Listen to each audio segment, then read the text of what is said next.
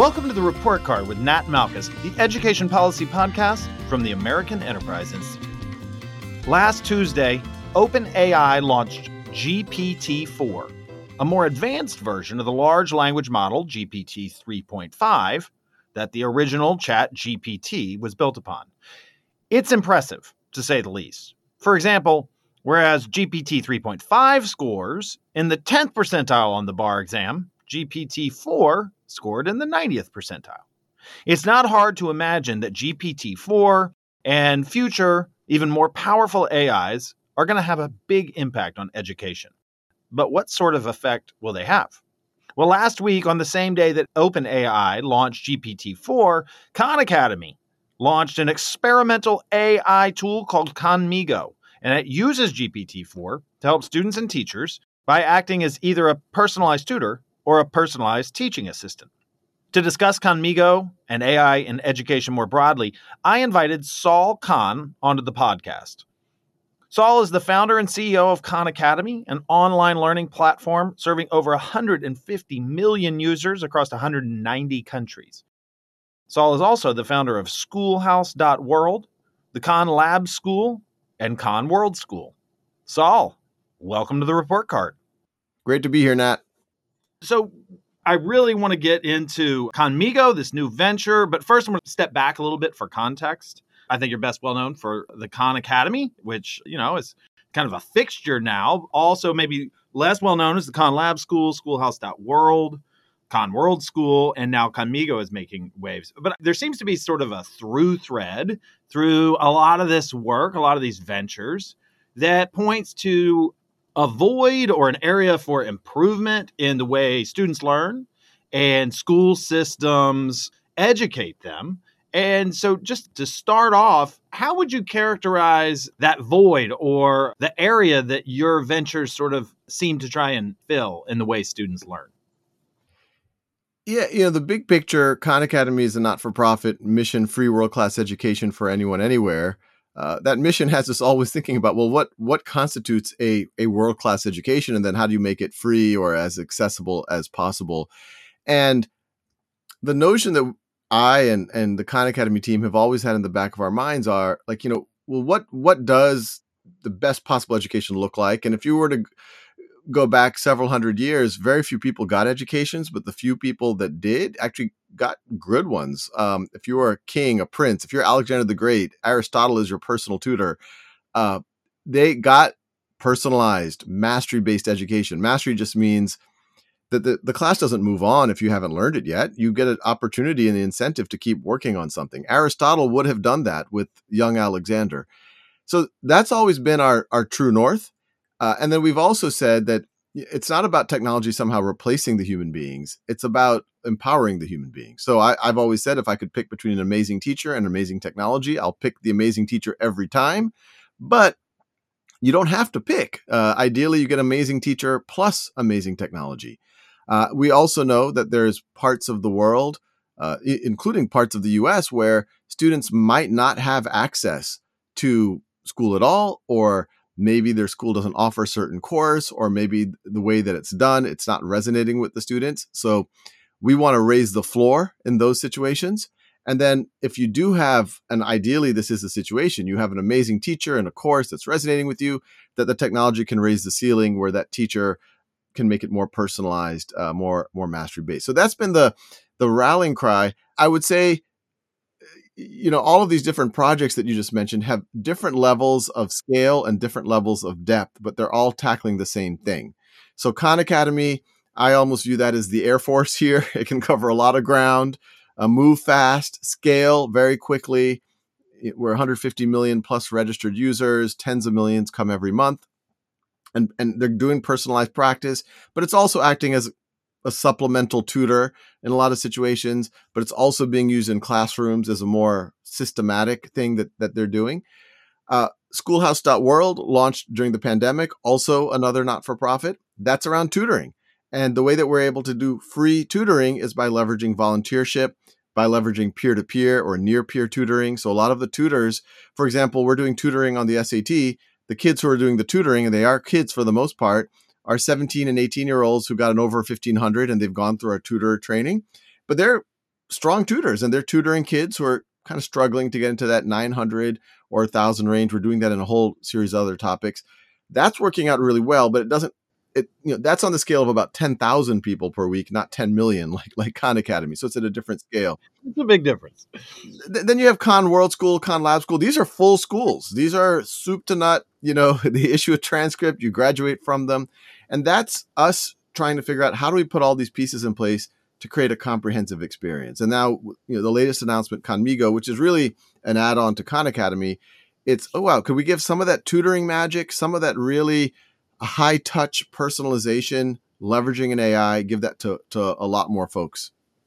So sort of feels like this spring has sort of been the rise of the machines, right? I mean, these chatbots and large language models are coming out. They seem to be tripping out on top of each other. This is clearly sort of new, novel technology and super impressive. OpenAI has been leading this with ChatGPT. One of my first questions is, why did they come to Khan Academy? I mean, why you? Yeah, it was back at almost a year ago now. It was late summer of 2022. They reached out to us. They said, hey, we're working on our next generation model, GPT-4.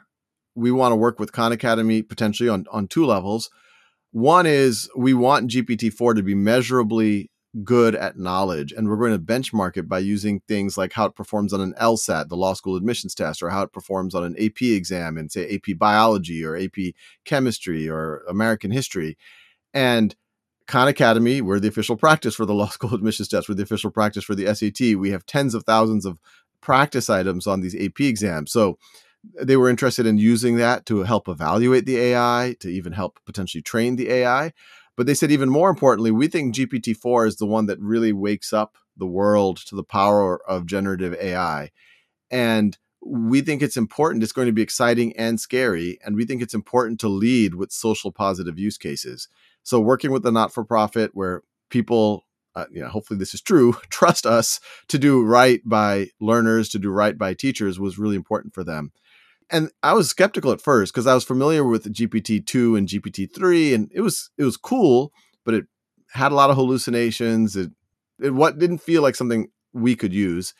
But that first weekend in August, when we actually had access to the first version of GPT-4, we realized that, wow, if we can get the hallucinations and the math working well, it's able to have nuanced conversations the way that a tutor would. It's able to emulate fairly eerily human-like affect, if you will, verbal affect or word-based affect, where it could take on personas, it could take on characters. It wrote that much better than any of the previous generations, and it could even assess other writing. So that's when we started really exploring it. ChatGPT came out in November, and I remember slacking Greg Brockman, who's the founder of OpenAI. I'm like, hey, I thought we weren't going to launch this thing until March. And he's like, no, this isn't 4, this is 3. We just put a chat interface on 3, and people all of a sudden seem to be excited about it as a chat interface. And then I went and played with it. I'm like, oh yeah, this is just 3. This is nowhere near as cool as what we have going on, what we've been playing with. But that seemed to have awakened people to the possibilities, which I think has been a blessing in hindsight because it kind of got people used to what this stuff is good at and not good at. And so then, very recently when we announced GPT-4 and Khan Academy at the same time announced Khanmigo, I think, people are already finding a lot of value out of the old version, and now being able to get the new version and then also being able to do it in a, let's call it a pedagogically safe and academically safe environment within Khan Academy, I think has gotten people pretty interested.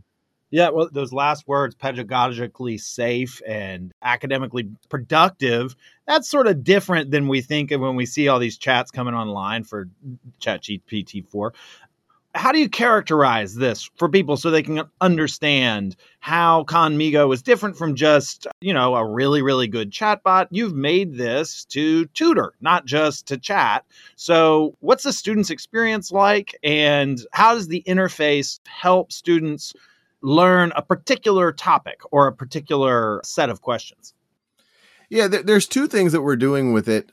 One is helping students, learners, teachers do the types of things that people have always done on Khan Academy, but hopefully do it better and in a more engaging way. And then we've introduced a whole new set of modalities, activities that you honestly could never have done before some of this generative AI. On the former, let's say a student is on Khan Academy and they're trying to do an exercise. A little bot is there in the bottom right. That's Khanmigo. It looks just like the chat bots that you'd see on a lot of web pages that have been around for a while. But if you open it up and let's say you were to say, hey, can you tell me the answer to this problem? And even there's something interesting going on because it has context of the page. It's not like you have to copy and paste the problem in. It knows what's going on that page, that activity you're doing on Khan Academy. Khanmigo will say something like, well, look, I'm your tutor. I'm not here to just give you answers, but let's work on this together. What do you think is going to be the next step? And the student will then, the student might say, well, I think it might be this, or I'm really stuck. And then the teacher, if the student says they're really stuck, a good tutor or Khanmigo would say, well, why don't we look at what's going on in those parentheses? What do you think is the first thing to do? Or let's say they try to distribute a number and they don't do it right. A good tutor will be like, hey, let's take a second look at what you just did. Make sure you got the math right. Make sure you distributed it across all of the terms. That's very subtle. And honestly, not even every tutor has mastered that art of doing that well, of turning every question into another question, but doing it in a way that nudges students forward, but making it productive struggle. You don't want unproductive struggle for struggle's sake, but you also don't want to just feed the students the answer. And so that's what Khanmigo does. But it can also, the student can say, why do I need to learn this? And it'll say, well, what are you interested in? And then the student says it, and it'll say, well, this is why. Or if you're watching a video, hey, at what point of the video, does this video even cover this, right? That's a time saver for students. And then say, yeah, it covers it at, this point. Do you want to go there? And so that the student can go right to that moment. Or, hey, can I have bullet points to review this? Or can you quiz me on what's the contents of this video to just make sure that I understood it? So that's all in place. And everything that I just described is logged, and those logs can be seen by parents and teachers.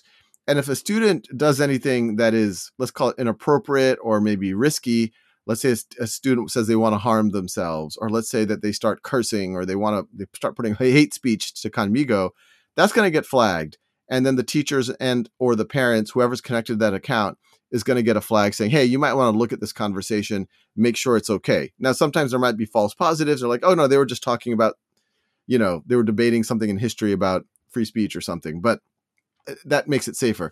Now, that's kind of your traditional uses of Khan Academy. Now you have this tutor alongside. The other things we've introduced are a whole new set of activities. One is just a general tutor, so you can literally go to it about any topic, well beyond anything that Khan Academy, we have 50 or 60 courses on Khan Academy or the subject areas. But even if you want to go into a subject area that we don't cover on Khan Academy, this tutor will help. But once again, it helps in a similar way. And to answer your question about how it's different than like just someone just trying to play with Chat GPT-4, one is its tutoring behavior. It's much more nuanced than just like, here's the answer, now go away. That's what most of these chats do. The other thing is we are doing a little bit of our own special sauce on top of the large language model to make sure that it's catching the math. And it's not, I won't say that's doing it 100%, but it's doing it far, far better than what you would do if you just were to go to Chat GPT. And one of the things we're doing is we have this notion of like an AI thought, that before it responds to the student, especially if the student's asking something mathematical, the AI is collecting its thoughts in a place that the student does not see it, and then compares the student's response to the AI's thoughts, and then the AI openly responds to the student. So we have worked with OpenAI, and we realized that dramatically increases the accuracy of the AI being able to detect student errors, to be able to interact with a nuanced way, things like that. But we've also introduced activities like you can interview historical characters. You want to talk to Benjamin Franklin, you want to talk to Cleopatra, you can have a conversation with them. You can talk to fictional characters, talk to Don Quixote, talk to Frankenstein. You can do that now. Zeus is my favorite there. We've created students want to debate. We've populated with a bunch of fun debates. If you're an elementary school student, you can debate, are zoos good for animals or not? If you're a high school or college student, you can debate, should the government cancel student debt? Or is AI going to create or destroy net jobs? And whatever side of the debate you want to take, the AI is going to take the other side of the debate. And so once again, someone could spend a lot of time on one of these just raw chat interfaces and try to construct this type of stuff. I am someone who has spent much of the last 6 months doing exactly that. I got to tell you that this makes it much, much easier. And, most of the people doing that aren't going to be doing that with a team, a well-resourced team of teachers, et cetera, to make sure that it's a really pedagogically sound activity. So to fill in a little bit here, you said hallucinations. For listeners who don't know, that's when the AI invents an answer that isn't actually accurate, right? So this is a potential for error. So it's quite interesting that you found a way to reduce those. And is it true that that's a particular concern for mathematics more so than other types of subject areas? Yes, I mean it can hallucinate in all walks. The place where right now the GPT family of large language models hallucinate the most is if you ask it for a link, it'll very confidently give you a link, and that's a made up link. Or I remember in the early days when we didn't realize that it didn't have access to the internet, and we were actually in the market at the time. We were looking for a CFO for Khan Academy, and I said, "Oh, can you go to LinkedIn and find some CFOs?" And it came back with like these amazing resumes of people. I'm like, these people are perfect. Like we should call them. And like I was about to call the phone number, but I said, let me just check. Let me see if I can find. It completely made up the people, including their phone numbers. So like even made up like where they live. And I mean, it's creative in a lot of ways. So yes, it can hallucinate. Now math especially is where it's. I mean, there's our large language models. No one actually even expected them to be good at math. But, all the way through GPT-3, they were infamously bad at math. Even if you go to Chat GPT, not so good at math. GPT-4, not perfect at math, but dramatically, dramatically better. And as, we actually spent time with OpenAI helping to fine tune the model that everyone's using. So it's better at tutoring, better at math. But on top of that, we've been doing our own, call it prompt engineering, plus some other work we're doing to really double and triple check its math. It's not going to be perfect, but we think for, 95% of students, 99% of students, it's going to be able to help them. So that leads me to my next question. I mean, what's the kind of student that you think has the most upside for the use of these tools? So you could think about this in terms of age or grade level, maybe high school versus elementary school, higher achieving students versus lower achieving, more disadvantaged or advantaged. These are the kind of axes that we often think about. Is there any particular balance that swings one way or the other? Yeah, we'll see. We're just starting to roll this out into classrooms with, real teachers, real students. I do think this is the biggest gift of all for the curious, because to be able to, yes, you're learning one concept, but then to be able to say like, okay, well, how does this connect to another concept? And, ask all of the questions that you've always wanted to ask, but maybe you're like, oh, maybe this is a dumb question. I don't want to raise my hand in front of the professor. You can now get all of those questions answered, and it will answer it very, very, very, very well. We just talked about all of the work we're doing on math, but if you do it in the humanities and history, or even conceptual sciences and things like that, it's very, very, very good.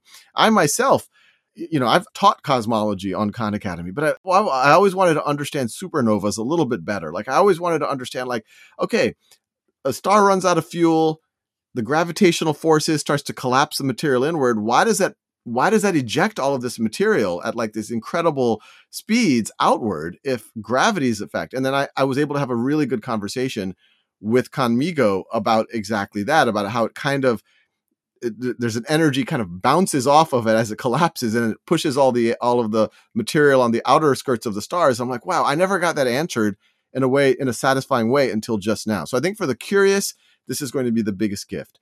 But at the other end of the spectrum, and these actually aren't necessarily mutually exclusive, students who have gaps in their knowledge, I think it's going to be really, really valuable, because you're working on, say, a 7th grade math problem or 7th grade science problem. You're embarrassed that you forgot some of your 5th grade prerequisite material. You can just ask it in the moment right there, and it's going to be able to do an intervention with you. Now, in the past, you could go to that part of Khan Academy if you know where to go, but then you're going off grade level and you have to find your way back. What a good tutor would do, and what hopefully Conmigo's doing, is it's like, all right, look, you got to do this one problem, but before we jump into this problem, it looks like you're having trouble remembering the distributive property. Let's do a few exercises like that together. Okay, you got that now. Let's come back to the problem. That's what a good tutor would do, and that's what the AI would do. So I think that class of students is going to really benefit. I think the relevance aspect of it, being able to say, why do I need to learn this? we did user studies at Khan Lab School, which is a school that, we talked about Khan Lab School right under our offices. And one of the students was studying AP government and was looking at judicial appointments or Senate approval of judicial appointments. And she asked, so how is this relevant today? And it said, well, you might remember, and it talked a lot about the last three judicial appointments, the Kavanaugh hearings, the this hearings, and this and that. And then she's like, oh yeah, that's this. Yeah, okay, I remember seeing that on the news. And she's like, this is so cool. And she was able to go back and forth on it. So I think it's a dream for those kids. A lot of high school students, especially when they saw the debate functionality, they're like, oh, wait, I can fine tune my arguments before I go into a Socratic conversation with my class. And I don't have to feel embarrassed that I'm going to raise my hand and say something that kids are going to laugh at. Like I can really sharpen my debate skills here. This is huge. So yeah, I think it's going to be, all I'd say all of the above. My 8-year-old does not like writing. We have an activity on Conmigo where it writes with the student. And this is for younger students where you decide what you want your story about, your character about, and then you write 2 sentences and then the AI writes 2 sentences. You write 2 sentences, the AI writes 2 sentences. My 8-year-old loves this, and he does not like writing. He did not like writing before this. So, he's kind of he's a creative kid, but not that motivated to write, not that confident in his writing. It helps him all the way to a college student who wants to understand supernovas or fine tune their debating skills or just, really, or review for an exam. There's pretty much any topic now. You just type it in on Conmigo and it'll quiz you on that. So if you just want to prepare for an exam tomorrow. So one thing that you mentioned earlier was that particularly if a student says, hey, give me the answer. It sounds like Conmigo is sort of set up to say, well, no, let's do a Socratic dialogue and let's push you to get there.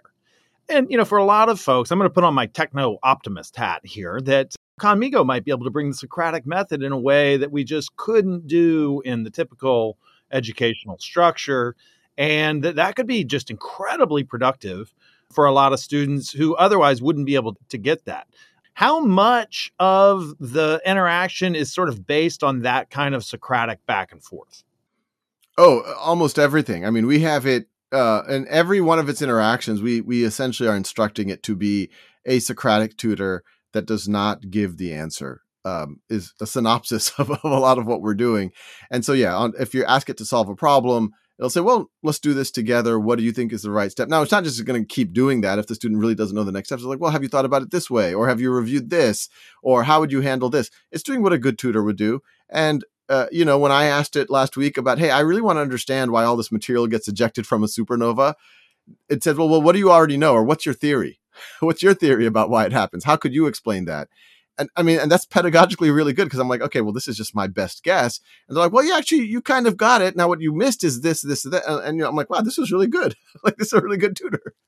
Yeah. And how good is it at dealing with, propositions that don't necessarily have a right answer? For instance, I'm making some value judgments. Conmigo, you can direct me to answers where there's sort of an objective standard that I'm supposed to meet. But how about if I'm debating something and, at some point I make a value judgment? How does it engage with that kind of content, which I think in high school, I certainly hope, we're pushing kids to struggle with on a regular basis? Yeah, if you ask it in a vacuum, like, hey, what do you think about gun control? It gives a pretty reasonable answer. It'll say, well, some people feel this way for these reasons, and some people feel this way for those reasons. Like, it'll give an answer which is fair. On our debate, this is why we introduced the debate, because throughout, we've always known that Socratic dialogue, having debates about something, that's almost like the heart of critical thinking. But we know that hasn't been in place in a lot of mainstream schools, maybe ever. And especially recently, even in places like universities where you would expect a spirited debate, where in theory, free speech and dialogue are what a university is about. We know that has not been the case in the last, call it 10 years. We've gotten increasingly polarized. A lot of folks feel like they can't say what they think because someone's going to interpret in one way or the other. And so the debate topics we put in there aren't lightweight debate topics. They're like, should the government cancel student debt? Is the death penalty a good or bad idea? Is minimum wage a good or a bad idea? Things that reasonable people can take different positions on. And, the way it's set up is that the student says what position they want to take, and then the AI will take the other side. But the student knows that the AI isn't saying the side is taking is the only side, because you can obviously switch it around and the AI will take the other side.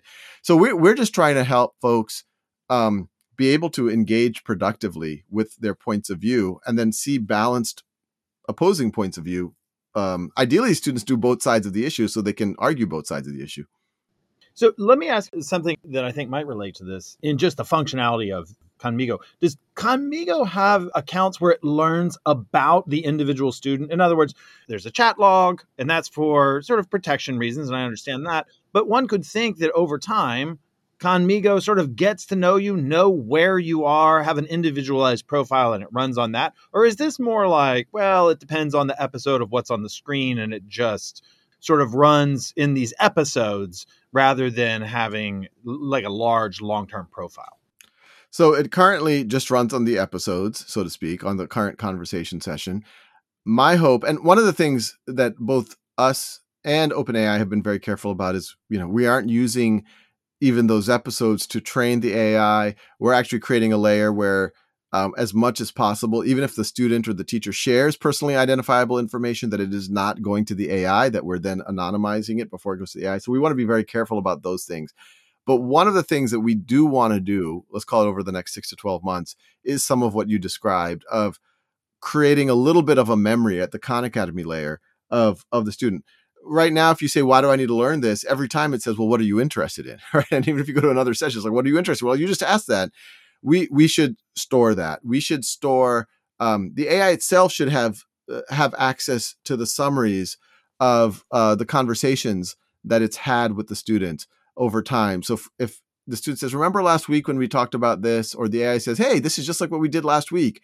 And that, again, was going to be a very powerful layer that you can't get just interacting with Chat GPT. So yes, we definitely want, and not just, for students, for teachers as well. We've created tools for teachers to create lesson plans, to help them create lesson hooks, for them to prepare for lessons. We want to create some kind of a memory there as well. Yeah, that's a great segue, because for teachers, this can be an incredibly productive tool, in large part because it can get them out of, I don't know, let's call it busy work for lack of a better term, and enable them to sort of focus more on the creative side. What are the tools that Conmigo has for teachers specifically, and how do you think they can best take advantage of them? Yeah, I think the biggest one that we launched with, although we hope to add many, many more over the coming weeks and months, but the one that we launched with is, we have one that just helps teachers write lesson plans. And what I think teachers will really appreciate about it, we already know 40% of teachers are already using Chat GPT, probably to do things like help prepare for a lesson plan. What's different about this is we have worked with a lot of experts in how do you create lesson plans, where it is asking the teacher the right questions. It is coming up with a draft. It's familiar with various standards and learning objectives, and then it produces it. We also have an activity for teachers to create a lesson hook, which is, you could kind of view as part of the lesson plan. So the lesson planning activity will also create a lesson hook.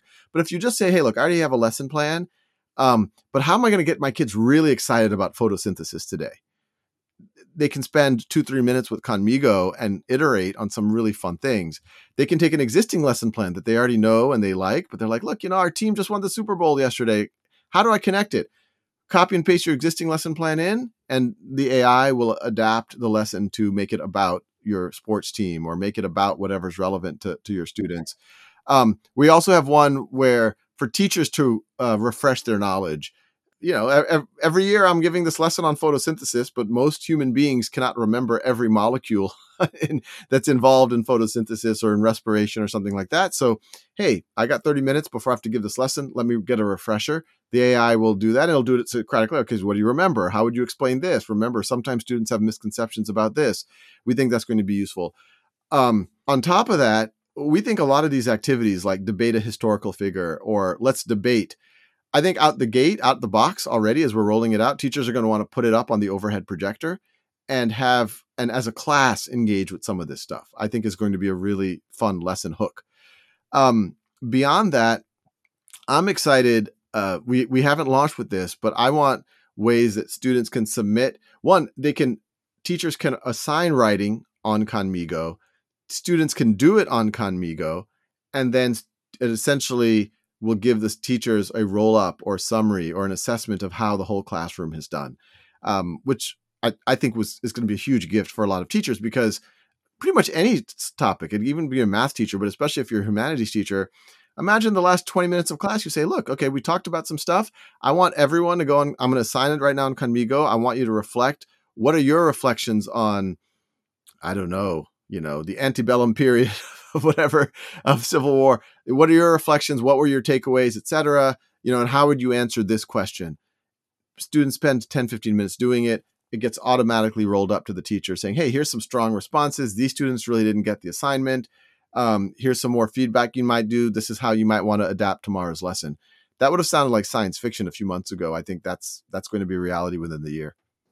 So speaking a little bit about the science fiction parts of this, whenever AI comes up, everybody's like, oh, the robots are coming to take our jobs.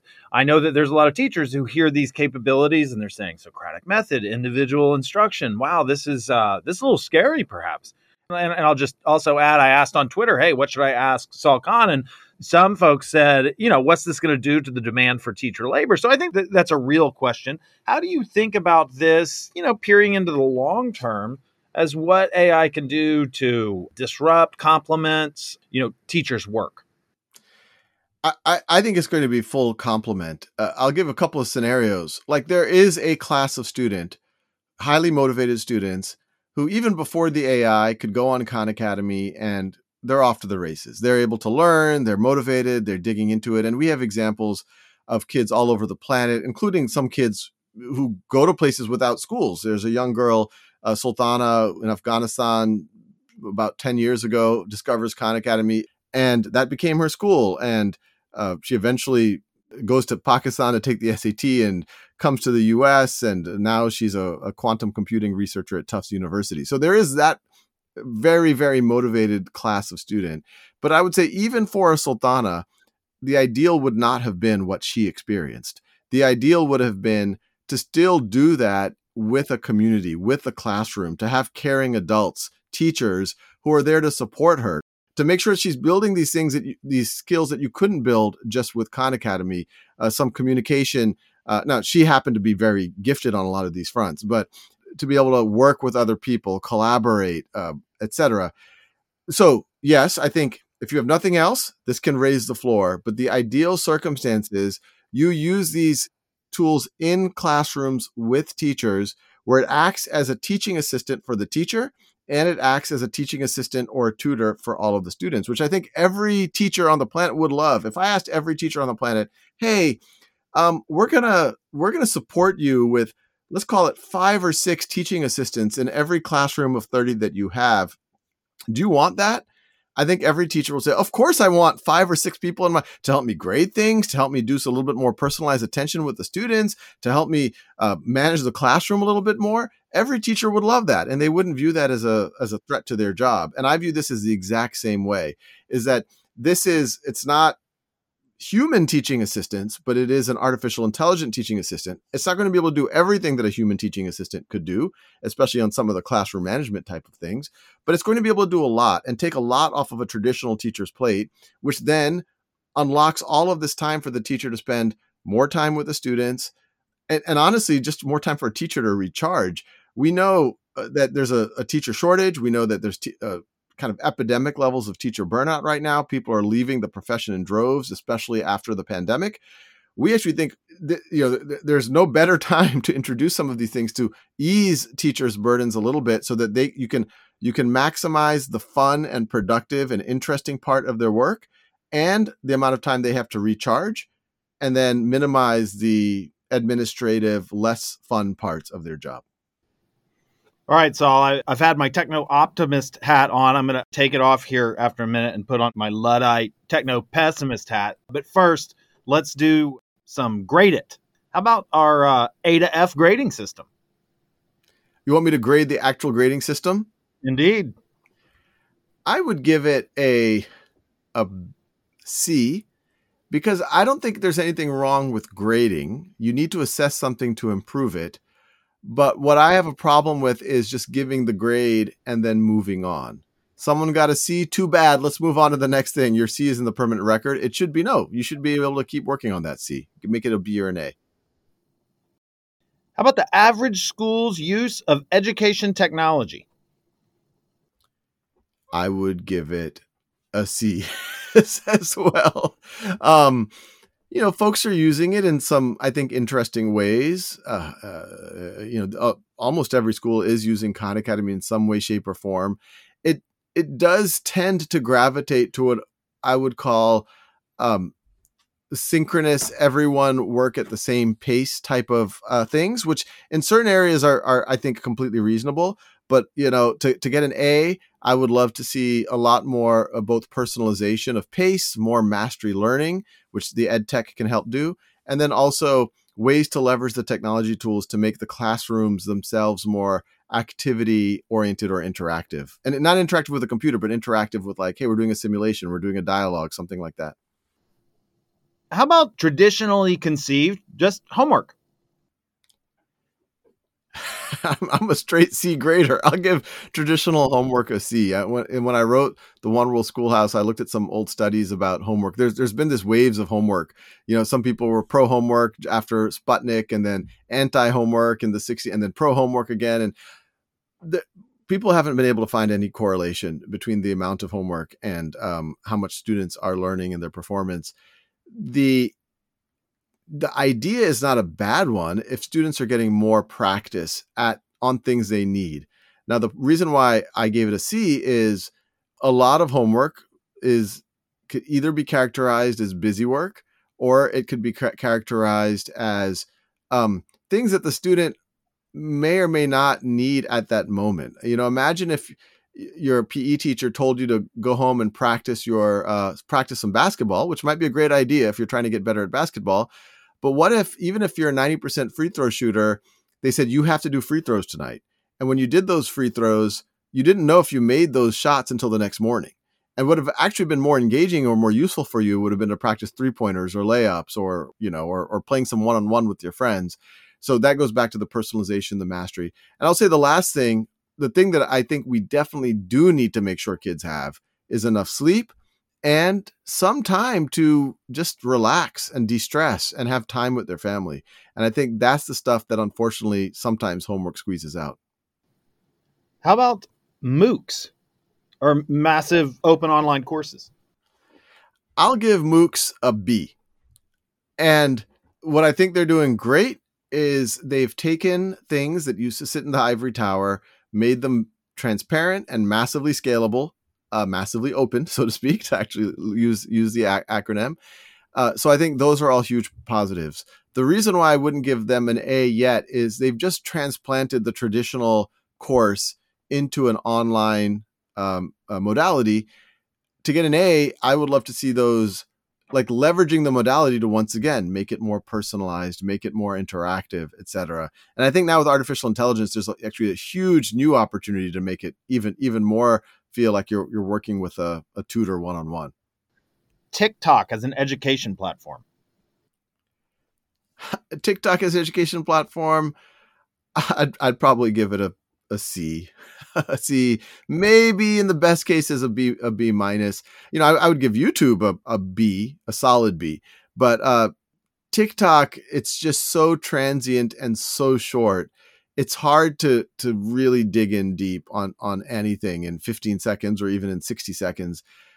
It's also very hard to search and curate things, even if you're an education content creator on TikTok. But in certain cases, it can be useful. YouTube, it does most of those things better. It's a little bit easier to search and find things on it. Obviously, it has longer form. And I have used YouTube a lot to do things like try to, do some, try to fix my toilet or whatever else. And obviously, a lot of Khan Academy people find out about it via YouTube. But YouTube, to get an A, would have to get better at like categorizing it and showing the sequence and giving practice. And, that's obviously some of the stuff that we try to do at Khan Academy. The policy environment for innovation in education. I'd give, oh, I'd probably give it a C or a D, depending on how we view that policy environment. I think there's a couple of things that, it took Khan Academy a while to have the resources and the know-how, and we're still very honestly naive and early on, like, how do you even navigate traditional school districts? Like, from the beginning, we've had millions of kids in school districts and hundreds of thousands of teachers use us on their own. But then as soon as we wanted to work more formally with districts, we started going to all of these, your RFP process and this process and that. And these things are in place for good reason, but they're oftentimes, they're one size fits all. I'll give an example. We are working, there's a group that works on data privacy in California. And if you are able to get into this one data privacy contract, then it works for all the school districts in California. That's great. The difficulty is that the way this contract works today is all of the student information is essentially the property of the district. And for example, Khan Academy, and we think this is a good thing, is that the parents and the students, we think, should have access to their accounts, even if they move from one district to another. In fact, that's one of the values of Khan Academy. You can persist, you could be we know stories of students who are homeless, who are moving from one couch to another couch. And as they move from school to school, it's actually incredibly valuable for their schools to see, oh, this is what you've been doing on Khan Academy. If when they leave one school, they had to close that account, and then when they move to the next school, open up a new account, all of that information is lost. So this is something that we're working, we're trying to navigate it with these folks, but it's an unusual circumstance for them to have to figure this type of thing out.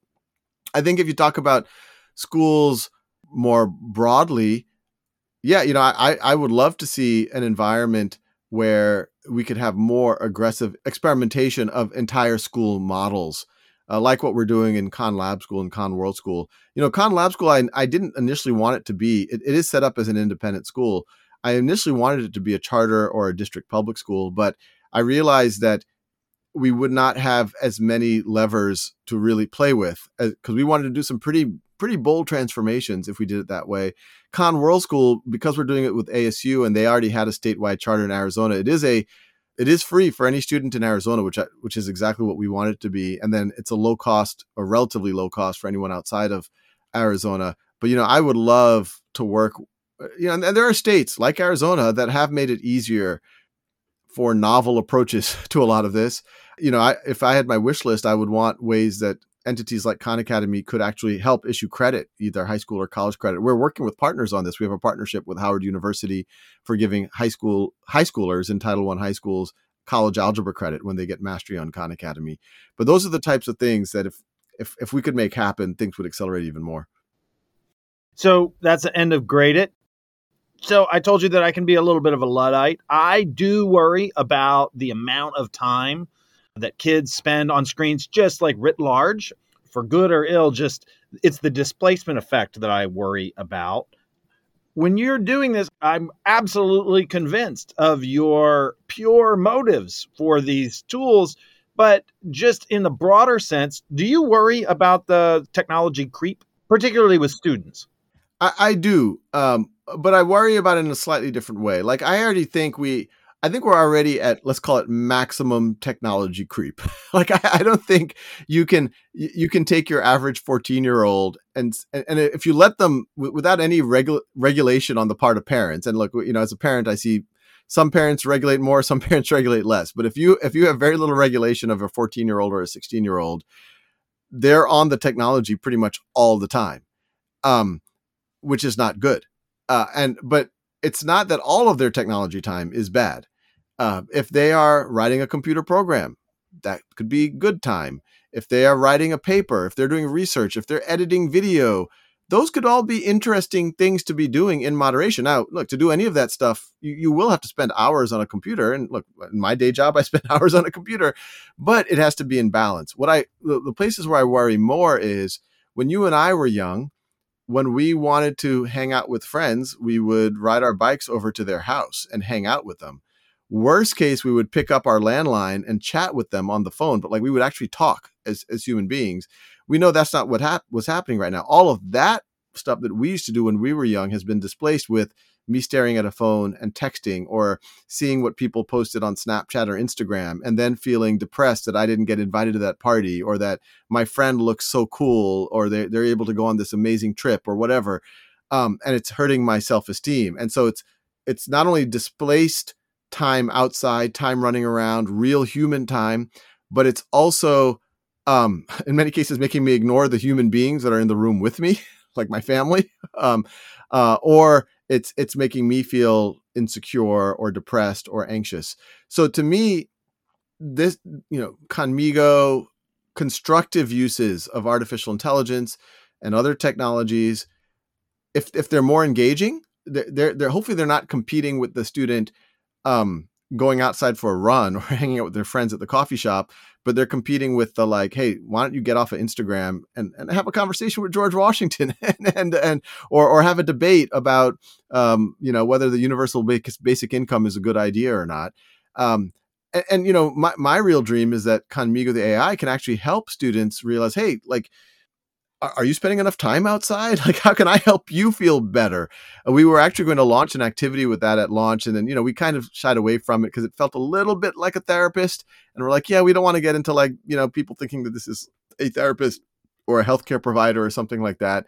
But I do hope that it can act as a little bit of a coach to help people go outside. So simple answer is, no matter what happens with technology, if they can get a couple of hours a day outside, running, hanging out with friends, talking to their family, having dinner at the table, that's the kind of stuff that we need to optimize. And look, a lot of what I talk about is what the future classroom should look like.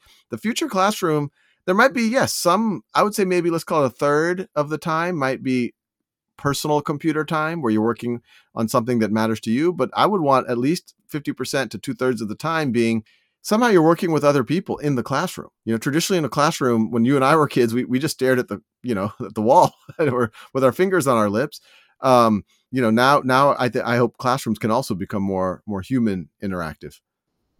Your answer reminds me of many years ago playing on my Nintendo Wii, and that little window would come up that would say, shouldn't you go outside for a few minutes? And that was a very helpful prompt from the Nintendo system back a previous generation or ago.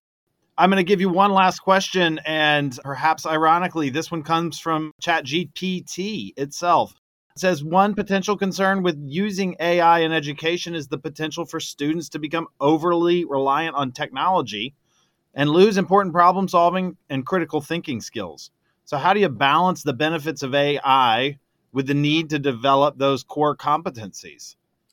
Well, ChatGPT nailed it. And that is actually our true north as we have been launching Conmigo, which is, okay, how do we use it in ways that it will enhance your critical thinking skills instead of being a crutch for your critical thinking skills? So yes, if a student just randomly goes to ChatGPT and says, here's my assignment, write it, that's a crutch.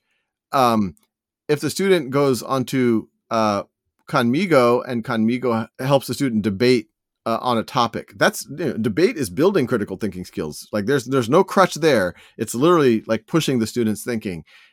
Interviewing a historical character, that's driving engagement. It's making them more curious. I think that's building their critical thinking skills. It's kind of placing them in history or in literature. And this is what we talked about at the beginning. If the tutoring sessions are not, I'm going to do it for you. It should be, I'm going to do it with you and I'm going to nudge you and we're going to have a little bit of productive struggle here, but I'm going to keep you engaged. And that's what a great tutor would do. There are tutors out there that will just do the work for a student. And those tutors are not doing those students a favor. But there are other tutors, the good ones, who will say, oh, well, look, how do you think about that? All right, well, here's a hint, but like, how would you approach it from here? Or here's another worked example. Now you try to do the original problem. And I think you do it that way. It's only going to build critical thinking. And look, this isn't just an AI issue. Pre-AI, there are companies, I won't name names, but there are companies, large companies with large valuations out there. Their whole business model is we're going to do kids' homework for them.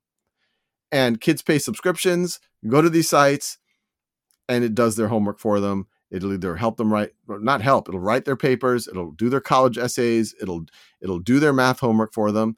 That's cheating. That's not going to help anyone. And that was pre-AI. So I think, once again, it's any of these technologies themselves are neutral. What matters is how people deploy and put constraints around them. Sal Khan, thanks for coming on the report card. This is fascinating. And really, I have a bunch of questions that I want to ask you, a year or so into implementation. So maybe we'll have to have you back on after you have a couple more months under the belt to find out how it's going, maybe in 2024. Sounds good. Thanks for listening to the Report Card with Nat Malkus, and special thanks to our guest, Sal Khan. Remember, you can subscribe to the Report Card on Apple Podcasts, Spotify, or wherever you download podcasts. And while you're there, take a moment to leave us a review. It helps other people find the show.